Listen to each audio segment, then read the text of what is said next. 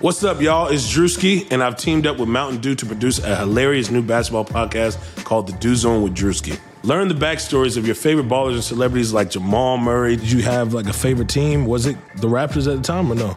Was the Raptors even started around that time? Come on, bro. I ain't that old, fam. You talking like I'm 50. Taylor Rooks, Asia Wilson, and many more. You won't want to miss this. Listen to The Dew Zone with Drewski on Apple Podcasts, Spotify, and wherever you listen to podcasts.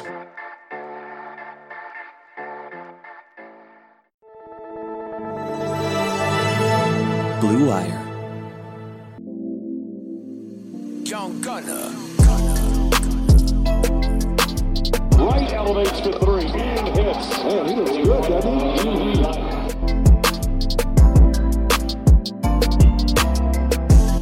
Right deep.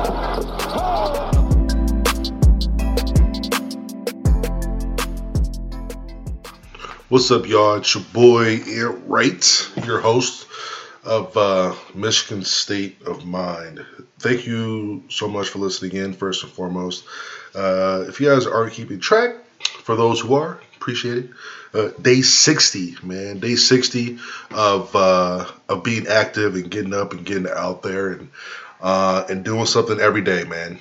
And for those who are new or newer, you know, when I say getting up, getting out, I'm not saying do P90X. I'm not saying do Orange Theory or a bunch of crazy stuff. All I'm saying is, you know, go outside and get your walks in. Go outside and, you know, jog.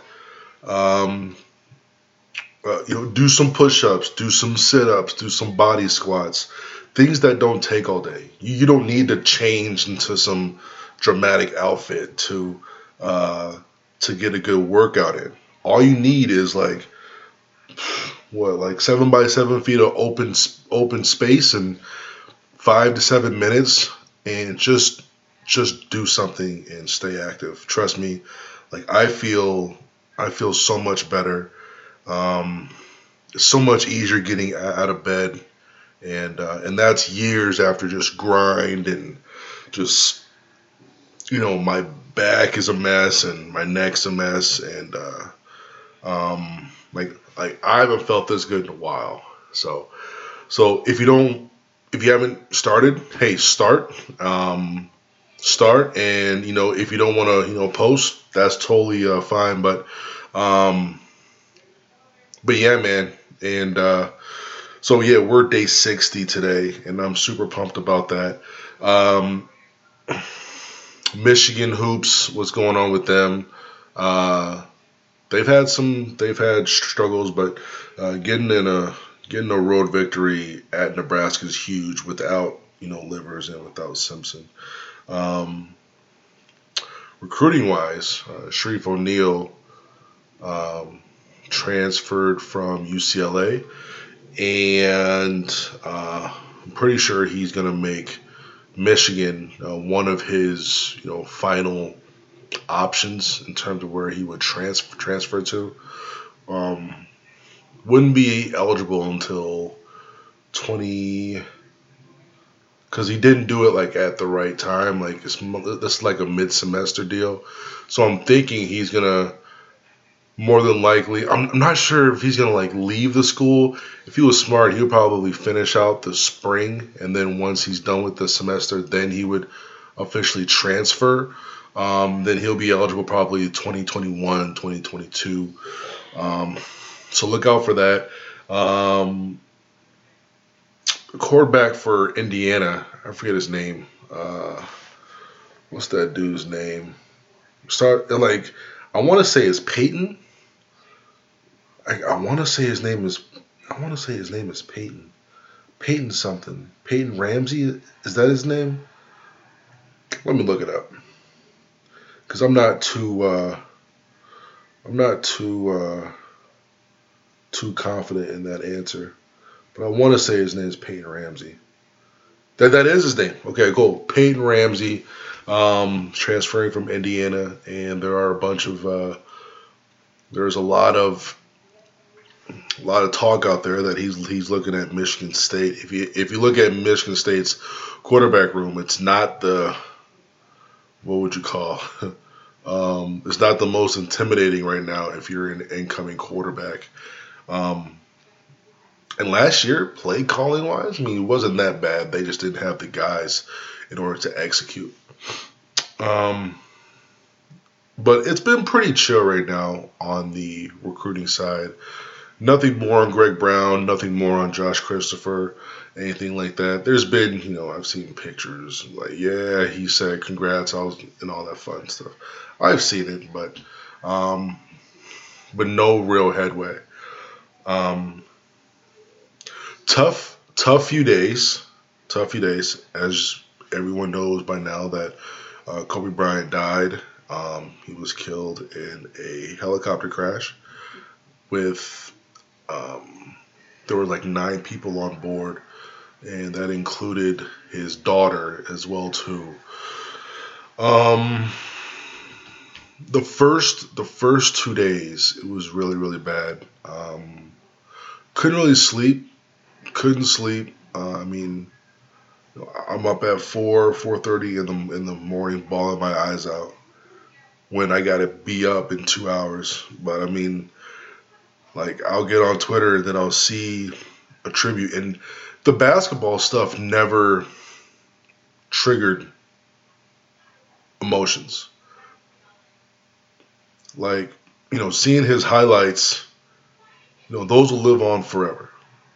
Those highlights will live on forever, and because he closed the chapter on that book, that was no longer a triggering of my emotions. I did cry when he got 60. That was back in 2016 in April. I did cry then when he made that accomplishment and he was done playing. Those were my tears and those were my emotions then. Moving forward, he was on the second chapter of his life. And it's, hopefully I can get through this. So, and it's not going to be long either, because I know I could not. That would have been irresponsible for myself to come out same day, within hours, and start talking about what this meant. Because he impacted my life so much. And he impacted my life so much off the court. Like, on the court, I mean, yeah, that's a given. But what triggered my emotions so much is when, seeing him with family, seeing him conquer life, seeing him conquer. I'm not gonna say as like the average person, because he would never fit in that mold, but seeing him conquer something else, that he may be unfamiliar with, and what got me was him. Talking to his daughter at certain times. What got me was him dapping up LeBron. Him being a spectator on the sideline and back and giving LeBron love.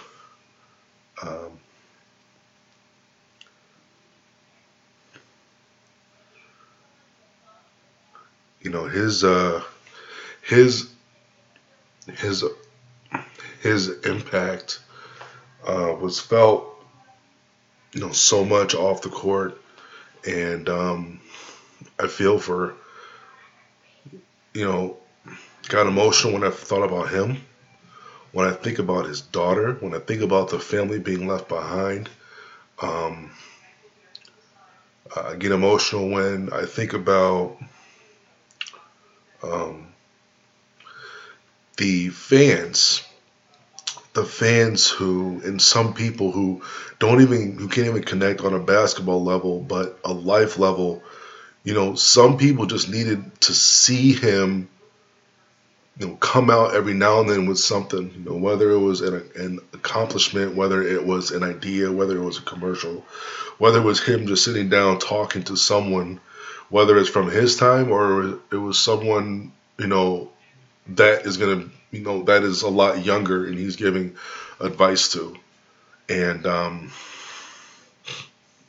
I feel really bad for a lot of fans who felt that whose lives would not be impacted from here on out with some of the things that he was going to do. We're not going to get the Hall of Fame speech. And I guarantee you he was going to come at you in such ways that would have just opened up your eyes. His, speaking in multiple dialects and all that. So, all that, I get it. But this is how he impacted me, okay? This is what his direct impact to me was. And this is why I love this dude. And this is why...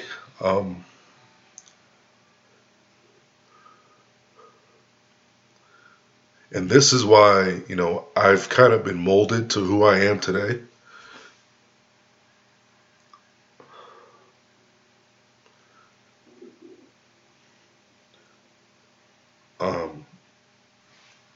I saw eye to eye with him a lot. My life kind of mirrored his at times. And I can only do this by just using, kind of explaining what I saw with him and how it related to me. One of the biggest things was, if you were really into Kobe, you would know how smart he was and how in-depth of a thinker he was, how artistic he was. But I think early on, like when he was like 18, 19, 20, when he was a lot younger, he had, in my opinion, correct me if I'm wrong, in my opinion, he had an identity issue where I don't think he knew who he was. And I think he had a problem expressing who he was. And I think he was trying to be someone who he was not. That was me a lot of times. 100%. He was pretty isolated out over there in Europe. He really didn't have boys, growing up like that to, feed from this person, feed from that person, get a little habit from this person or this person. I was an only child, and around where I'm from, like, people don't really, act like me, talk like me, nothing like that. And this was a time where, as artistic as he is, and he was trying to find who he was, you would see him doing the, like, I'm pretty sure you guys have seen it, where he's like modeling and he's wearing that like really, really funny outfit, but he's taking this super seriously. But it came off as awkward, and he knows that. And he went to the rap album phase. He was trying to rap, just show how artistic he was. And then I think when he kind of sat back and found himself in a time where you had to act a certain way if you played a certain sport, or if you were a jock, or if you were this or that, he didn't let labels get in front of him. And this was a time where I found myself, I'm wearing all the baggy clothes, I'm wearing big chains, big earrings, and that like, looking back, I'm like, that wasn't me at all whatsoever.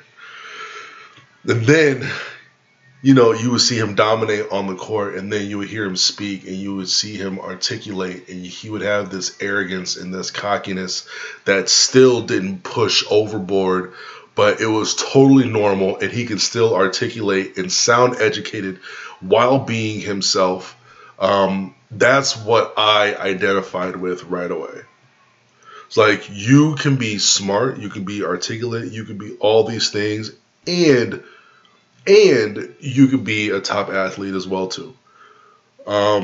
you don't have to follow crowds. You can still be with this crowd and this crowd and this crowd and this crowd, and you can still be yourself. If they don't respect you as yourself, then that's not the crowd who you want to be around anyway. And I had a huge identity problem. I had a huge, like, I can't even tell you my identity issues growing up through elementary school and middle school and really high school. I really didn't get it until like my senior year in high school, where I finally understood what it was. I finally got it. I finally understood who I could be in the future, and I had to really work on it. Growing up, really bad stutter. Just didn't have friends. Like, you guys probably have boys that you've grown up with and known all your life, or your girls that you've known all your life. Like my social life is very, very limited. A lot of that is because I don't trust a lot of people, but on top of everything else, my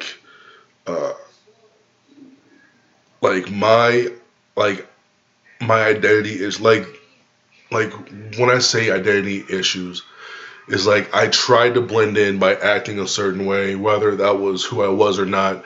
Like, during lunch, I've said this on previous episodes, whether it was last year or I've written about this. I had lunch in middle school. I sat at one table, like one of those big fold-out tables. You know what I'm talking about? That can fit 16 people. It was always me and one other dude. Me is a dude named Brian Douse. That's it. It was us two. And he wore his football jersey all the time.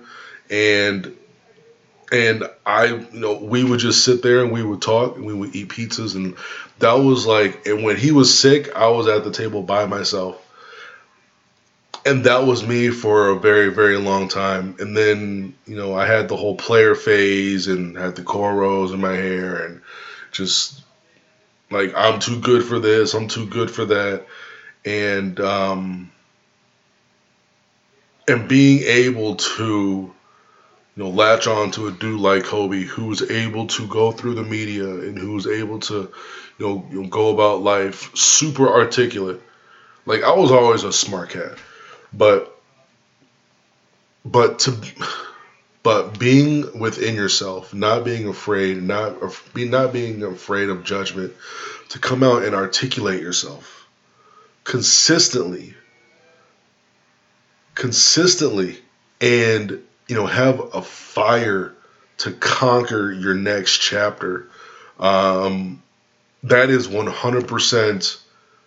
That is why I completely lost it. Because without that dude, honestly, I don't know where. I would have graduated from college and probably moved back home and figured something out and chose the easy way and just chilled at home for several years. But just the way that he made being smart and being articulate cool as an athletic black dude. He made it cool. You didn't need to be a stereotypical athlete. You didn't need to be a stereotypical black male in order to make it, or in order to get approval from people. You can be yourself. It's cool to be yourself. It's cool to be smart and articulate, along with all the other stuff as well too. So, Kobe was a lot of things to me, but that was what got me. That is what got me, and that's what I spent 2 days thinking about. I wouldn't have been able to, I still stutter every now and then, but I wouldn't, when I say I stutter, I'm talking about, I couldn't even, kids, so kids are cruel. Kids are cruel creatures, okay? Like, I would be at recess minding my own business, shooting a basketball or doing something, and I would have 7 or 8 kids come over, and then one guy, you know, like one kid would be like, hey, Anthony, say something. And all the other kids were like, wait, and like, listen. And they would get mad when, like, I speak okay. Like, it was bad. It was so, I would not have conquered that as one. Like, imagine me not conquering that and then me having to go in front of the media and have to answer all these, you know, questions. All the nervousness and anxiety and all that stuff. Oof. Good Lord. Now I love speaking in public. I love doing it. And a lot of that is just from the confidence that dude gave me for, you know, he gave me a lot. And I don't look up to many people because I don't identify with many. Because as soon as I see that something's off, I'm like, nah, I'm good. Nah, I'm good. When something is just way off, I'm like, nah, I'm straight on that. I'm so straight on that. If you have any questions, if you want to talk about something, whether it's about the Kobe thing, if you have more questions about it, it could be about anything, man. Anything with Kobe. When I say anything, I mean anything. So you want to talk about or ask me something about Kobe, I will be upfront and I will talk to you about that. Whether on public or on the podcast itself. So I'm very open about that stuff. But I do appreciate you guys for listening into this part because that's what I was struggling with for about 2 days, and it goes way more in depth than that, but that's just like the very broad reasoning of why, just, you know, being shaped as a man, and for someone as stubborn as me and as arrogant as I am, I just don't look up to many people. I just don't. I will not feel like this about anybody, about any like public figure. I would not feel like this because I just don't identify. Not Antoine Walker, not Michael Jordan, not LeBron James, because I don't. That's just. Just don't have, like, on the court, yes, 100%. But I'm talking about on the court. I'm talking about off the court as a man, emotionally, mentally, the way you can articulate, the way you could, just be yourself. All right, y'all. So, it's super tough dealing with, loss, but. Now I'm being joined with Aaron Brightman. Aaron is the managing editor at SB Nation's On the Banks. Rutgers class of 2000. You can find him on Twitter at Aaron_Brightman. Aaron, thanks for joining, man. Thanks for having me back, Anthony. Hey, not a problem. Last time we spoke was It was like September, and we were talking about Rutgers football, and the funniest thing is that Rutgers Hoops was our most positive talk, and the Hoop Squad is making us look like geniuses right now. Not gonna lie. Well, first off, thank you to the football team for beating Rutgers, whatever it was, 52-0. Chris Ash got fired the next day, so thank you for that. You guys got your guy Shiano. You were kind of on the gray, right? You were on the gray with that. I definitely wasn't.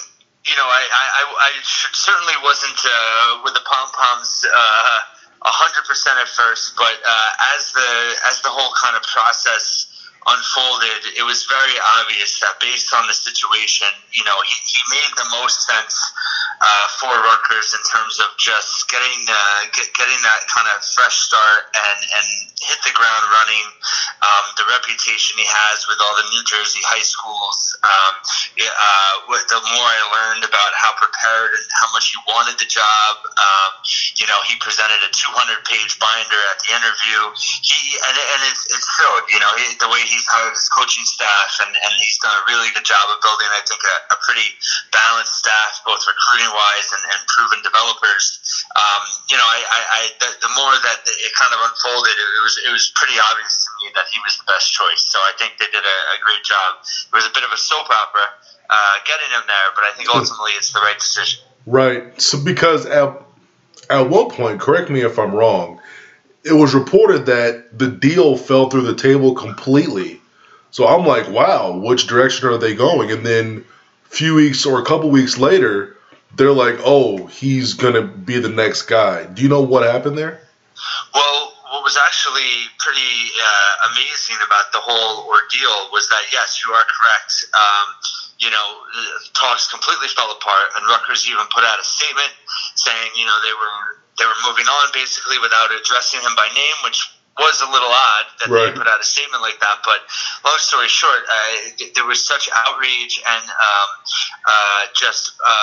fans being so vocal about it, and it was even a fundraiser that started on Twitter by a guy by the name of John Newman, who's a longtime donor, and he got over 300,000 in pledges in a period of like 48 hours from fans that basically, if they hire Schiano, they're committed to donating this money, and it was a groundswell of support from the New Jersey high school coaches speaking out, saying Rutgers should hire Schiano. It was really incredible.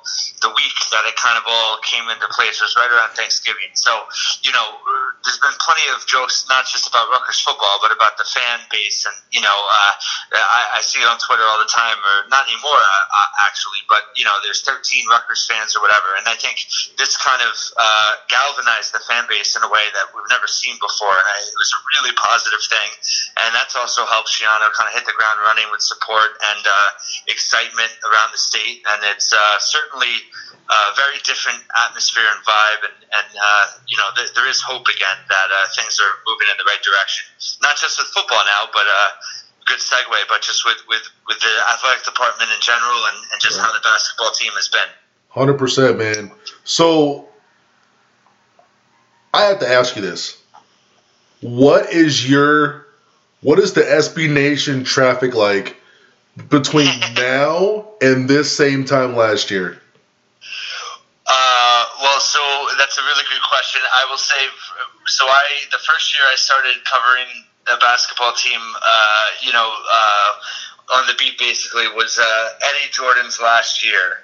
And when I used to write game previews back then, I was lucky if I got a few hundred views. And, now, I'm getting a few thousand for every game preview. And, it's, the day after a win, we usually have 2 or 3 articles out, and we're in the top 20 of all the sites, and it's pretty remarkable. I always felt that if Rutgers ever got good, we were in a really good position to blow up. And, we've over the years we've built a good loyal fan base, readership, and it's really fun to see the excitement of everyone and how we just keep growing with the success of the team. And this basketball team, there were certainly expectations for the first time in a long time, but the fact that they've really blown the door off of anyone's wildest expectations at this point in the season is it's been a beautiful thing to see. 100%, man. So Aaron Breitman here, the managing editor at SB Nation on the Banks. So we've talked before about Steve Pikiell and what he's been doing with the culture of the program, not necessarily going the more beeline route where it's not about getting highly ranked guys. It's getting the best guy to fit a certain role on the team, getting high character guys, the right guys. You no longer have Eugene Omoruyi. I'm looking at games and it's not just Gio. I'm seeing Ron Harper Jr. go the next step. He took the sophomore leap. like a madman. What are they doing to make up for Eugene's absence? And with the perimeter players, how are they like helping each other, like kind of space their roles out? Yeah, I do appreciate how you have a really good kind of bead on Pikel, and it's really been fun to watch him build the program. It was all about defense and rebounding from day one, and he's just steadily added talent year over year. And this year, like you had just mentioned, Gio, I actually wrote this the other day. I looked it up. In the month of January, Gio missed 3 games with his broken thumb. He came back. He's played 5 games since. He's come off the bench in every game.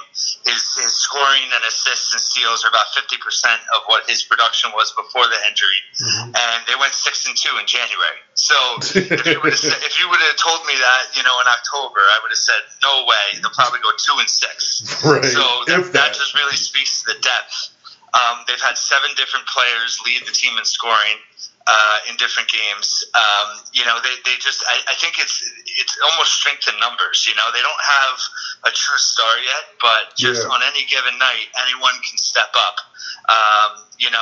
And I think that they've really bought in on the defensive end. I saw them in the preseason of practice and the first few games, and I'm stunned on how well they've improved on the defensive end, and they really play great team defense. And offensively, they're not a great offensive team, but they're a lot better than they've been in past years. They share the basketball pretty well. They have, more ball handlers now with Jacob Young, the transfer from Texas, Paul Mulcahy. They just have more of everything. And Harper has certainly made some positive steps forward. You have a guy like Caleb McConnell who went 12 for 12 from the free throw line against Purdue on Tuesday. Right. And like you were saying, all these guys were, 400th in their recruiting class, 300th in the recruiting class. You had a few guys in the top 200, but no one on this team except for Montez Mathis was a top 100 recruit. Yeah, man. And those guys are all tough as nails, too. So they're all super tough. Then on top of that, you throw some wins in there. Now you put confidence on their toughness. Now everything else just opens up and explodes. I don't remember his number, but as soon as I describe him, you know exactly who I'm talking about. I was watching Rutgers, Iowa play, and some dude was making hell for the point guard. It was like number 40-something, but he was making him turn and turn and turn, and he had to work like 80% of the court. I don't know who that is. Yeah, I think it was Jacob Young. It was 42. Yes. And yes. So he's so quick. He can get to the rim, from half court. In 3 seconds with the basketball. He can be out of control at times, but he's so athletic. He had this is kind of a perfect microcosm of his game. He had 5 turnovers against Purdue, but he had one highlight that made the top 10 for SportsCenter for the night. So he's that kind of guy, but he's not.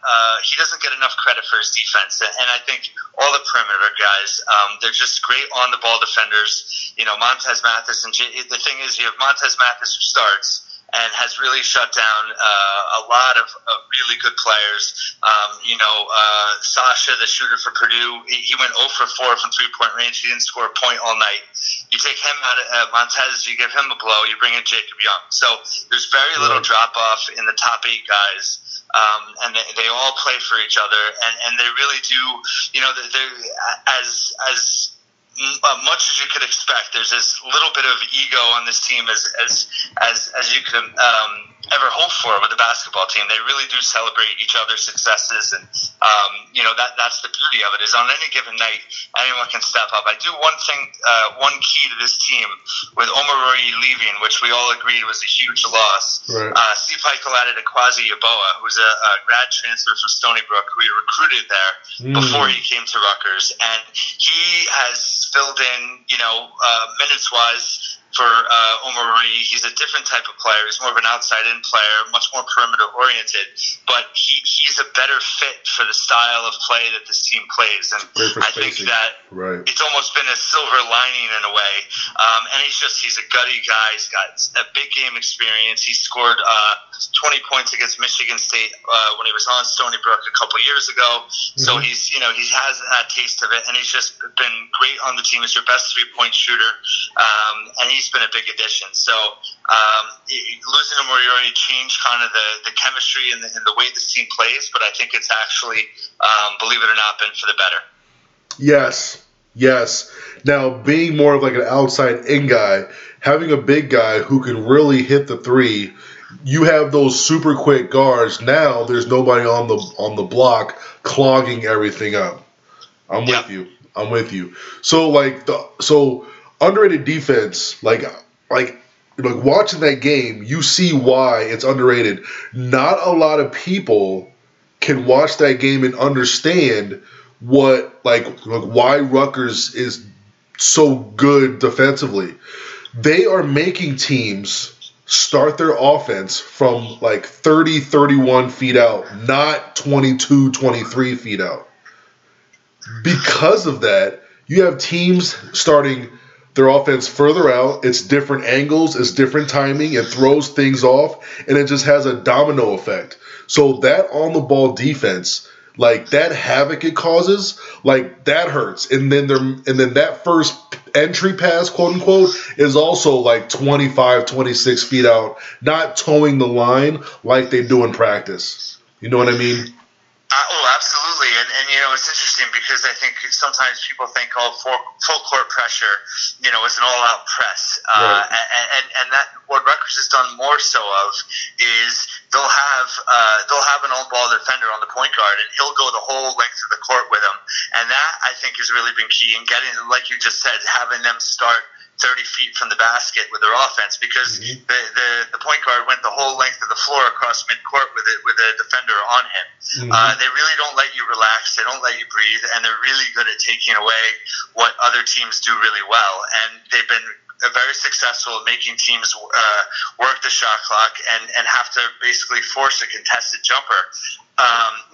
They've had lulls here and there, but for the most part, they've been night in and night out very consistent, just in terms of their defensive intensity and rebounding too. They have struggled in that area a little bit lately, but they're definitely going to be.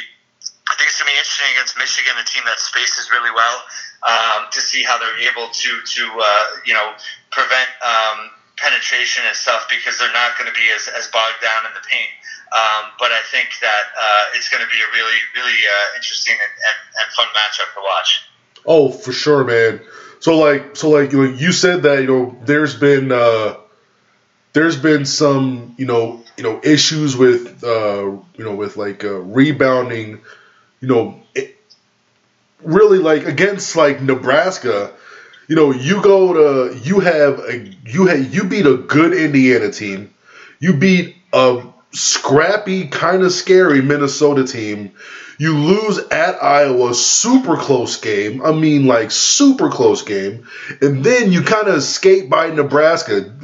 Those are one of those games where you don't want to lose that game, because now the committee has an excuse. Ooh, we could bump them back and let's see what happens then. You know what I mean? And that's a game that, to be honest with you, for years and years and years, when Rutgers was just on the cusp, and you're they're right there, they would lose the game like they would have against Nebraska. And so, I mean, it was their third game in 7 days. They had, they were 48 hours off the Iowa loss. I kind of expected defensively for them to struggle in that game. I thought Nebraska did a really good job. I mean, Cam Mack is a great point guard. I think he's really, really good. And they had a lot of trouble in the second half with him. But just for them to survive that was so important to them. And also, about a month ago when they were at Illinois, I mean, they had Illinois down with 2 minutes to go, and they lost by 3. So their 3 losses on the road have been at Michigan State, at Illinois, and at Iowa. So three teams that are at the top of the league, along with Rutgers. How crazy is that? Exactly. I was about to correct correct you. Along with Rutgers. Along with Rutgers. I won't admit how often during the day I just kind of pull up the ESPN app and look at the Big Ten standings and just kind of stare at it for a little bit because it's almost it really is unbelievable to know that midway through the season they're right up there at the top. So dude, it's been something else. Oh, don't even look. The graphic came up the other day, and my wife doesn't follow. Like she'll follow Michigan State because she's a Michigan State grad and all that stuff. But a graphic came up where Rutgers was second or third, I believe, and she's laughing at me for 20 minutes. She's like, Rutgers is 8 spots ahead of you guys. You guys suck. I'm like, Rutgers is good this year. She goes, yeah, but it's Rutgers. You can't be my other. I'm like, okay. She just let me have it for the whole day. Goodness gracious. I'm like, look, Rutgers is good this year. You guys trashed Seton Hall. It wasn't even close.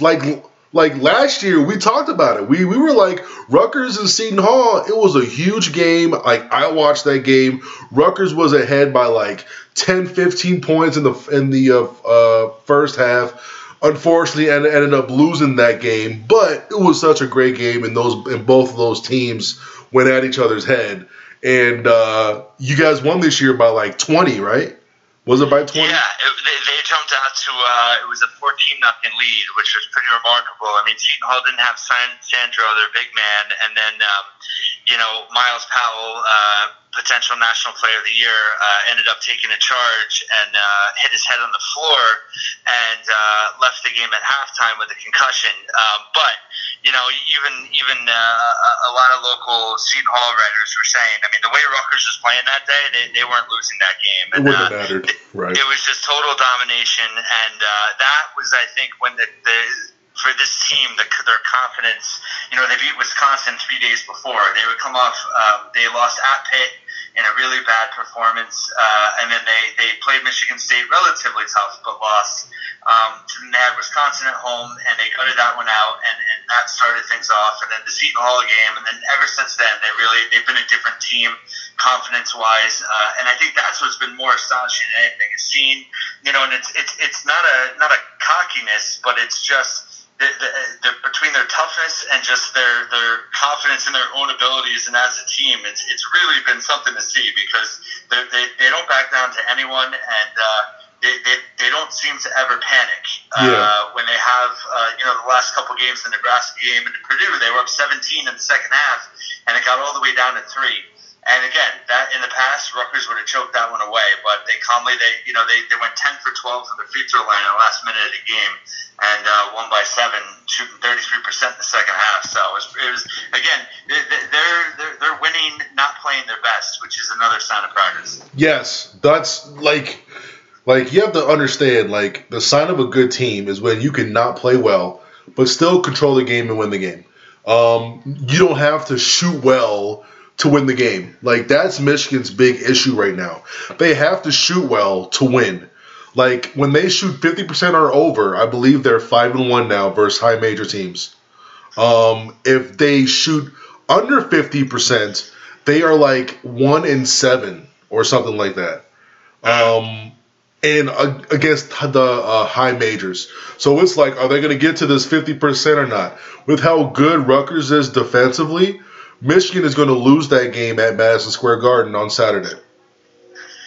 Well, I don't disagree with you.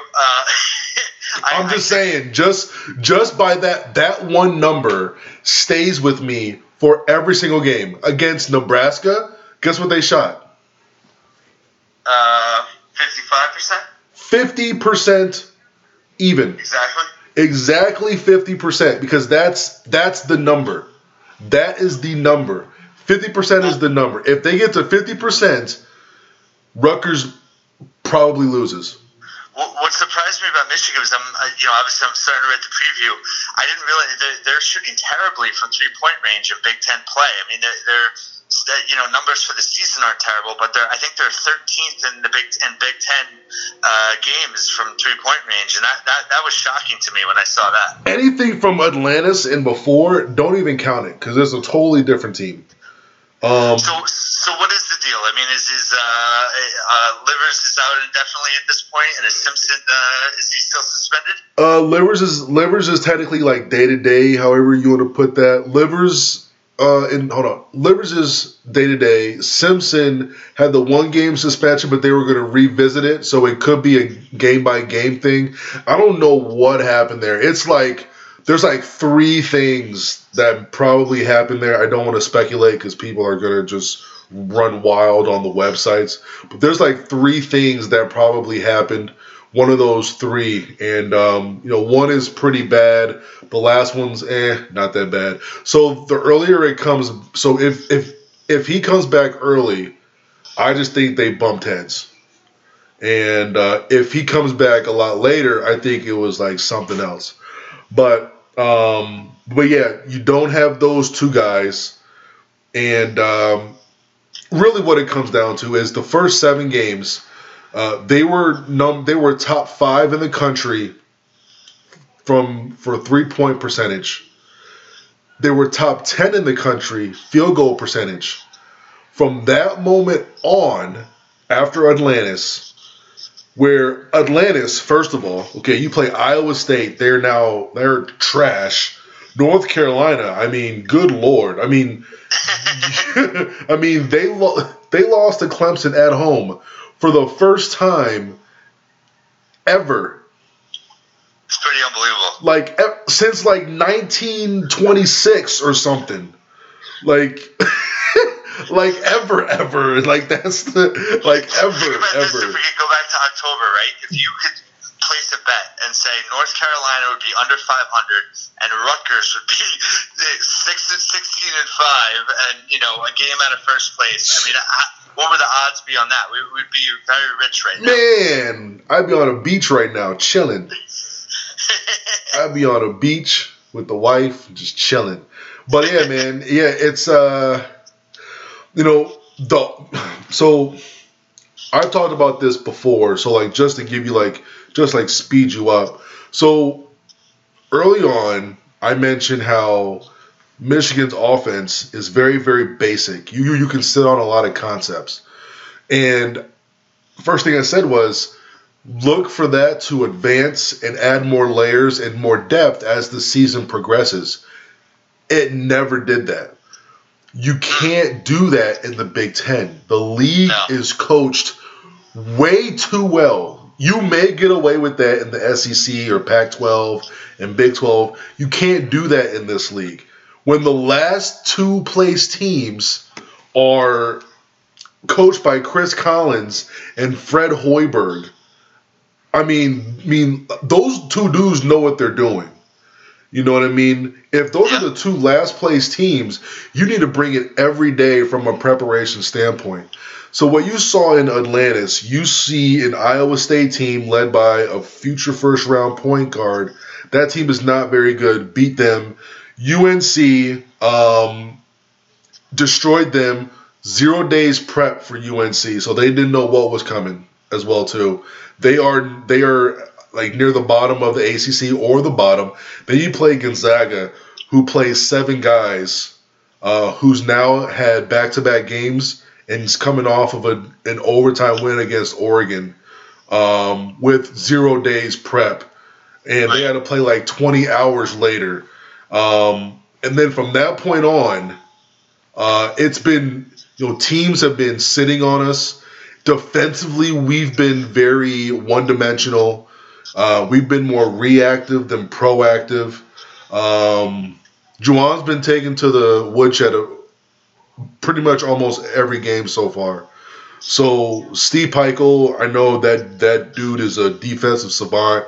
It's going to be a very interesting game just from the basketball fan of me. You know what I mean? Just to kind of see what he does. And I'm hoping and I'm praying that Michigan comes out more and they try to, make a change to dictate things, whether things are going good or bad. Don't wait until you're behind the 8 ball to say, oh, we need to make some changes. Come out and do something different. Come out and add a wrinkle to something. You know what I mean? But this game, like, we were talking about it in September, how this was terrible. How we have to go to MSG, then go to the rack. Like, we talked about it then. It's even worse now.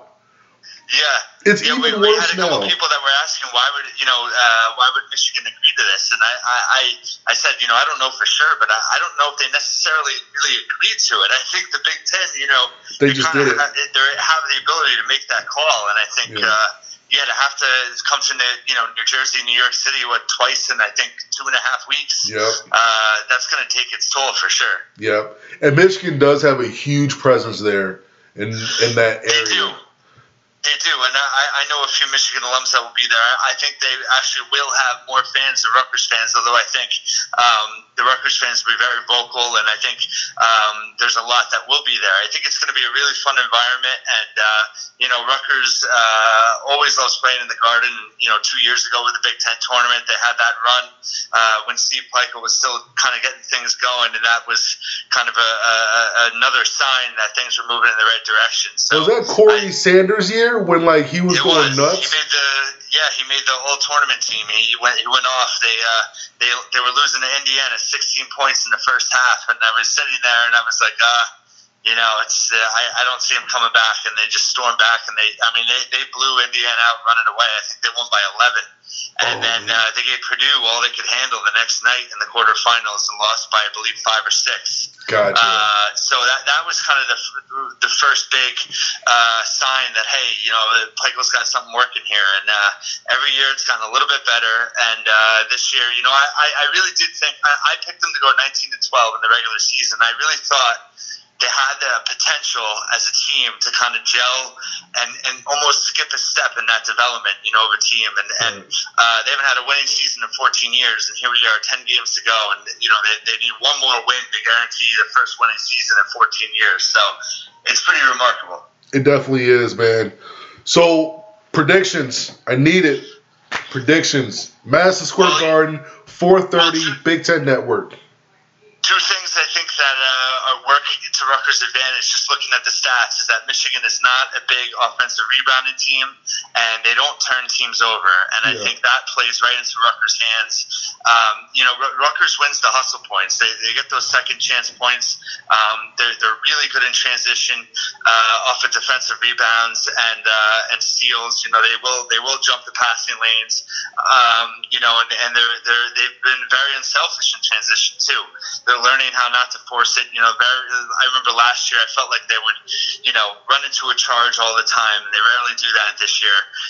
So I think it's going to be a really good game. I think that Rutgers, like I said, is not a great offensive team by any stretch, but they're much improved in 2-point range. And I think, it's going to be interesting. Miles Johnson versus Teskey, I think, will be a really good matchup, an interesting matchup. And I think, to be honest, I hate to say it, but I think Simpson's, if he plays, I think it's going to be a really, really tough, close game. And I think he has the ability to cause some problems with his speed. If he doesn't play, I'm not sure, but I feel like Rutgers is definitely going to have the upper hand.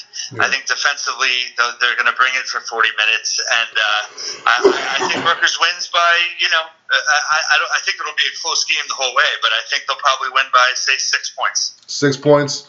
Okay. So here's where I'm at. Michigan got their first road win ever at Nebraska. That was their first road win this year. Michigan needs to shoot 50% to win versus a high major. That's just fact. The lowest they've ever shot in one was, I think, 47%. So it's still there right there. I think that was against Purdue. Let me check. Yep, 47%. That was against Purdue. And that was double OT at home. That's pretty impressive, though. Purdue's a good defensive team. Yeah. Yeah.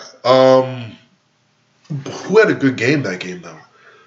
And it's going to depend on what Wagner does. Well, Simpson played well. He had 22 and 9 assists. I will say this. The one guy who can really give you a thorn on the offensive rebounding tip is probably going to be Brandon Johns. He has a lot of energy. Especially with the offensive boards. But he's really prone to get charges, though, especially when he's in the post. Austin Davis, he throws his body around and, he attacks the offensive glass. But outside of those two, I mean, there's not really an offensive rebounding presence. Also, their defensive transition needs a lot of work. But they have to shoot well to win this game. They haven't shot well in a while. Hopefully the neutral setting helps them out. If you told me today, Michigan versus Rutgers, they play twice, would you take a split? I would say yes, I would take a split. I would take a split so fast. But I think Madison Square Garden, you have to shoot well. I'm with you. Like, I have Rutgers by like 6 or 7. 6 or 7. Yeah, you never know. In that type of environment, it could be a very weird game. I think it's going to be really important how both teams start. That first 5-10 minutes really get things going. Rutgers Pikiell is very interesting in his substitutions. He always, usually the 15-14 minute mark of the first half, he almost does wholesale substitutions. He usually brings 4 guys off the bench. And then the rest of the way, he mixes and matches based on how the game's going. But it's going to be really key for Rutgers that second team keeps things going if they're going well. And one thing that's interesting is that Geo Baker's been coming off the bench. And I kind of hinted at, would Rutgers be better off? This was early in the season, him coming off the bench. I think he's the type of guy that has the mentality to handle it. And, right. It's really been working for him. And Pikiell's a little bit superstitious. He doesn't like to change things up if things are going well. And, this team he's got a real chip on his shoulder. If you watch recent interviews, I mean, there's not an interview that goes by that he doesn't bring up that Rutgers was picked 12th in the Big Ten. And I think he's just really good at focusing this team one game at a time. So, I think Michigan's really talented. And as Pikiell said today to the press, he said, every game now is they're trying to do something they've never done before. They've never beaten Michigan, and you guys beat us in the NIT final in 04. You beat us in the Final Four in 76. So, it would be nice to finally get one at the Garden. I hear you, man. So, 2 things. Michigan has won 3 of the last 11 games versus high major teams. They are also undefeated this year on a neutral floor. So, something's going to break.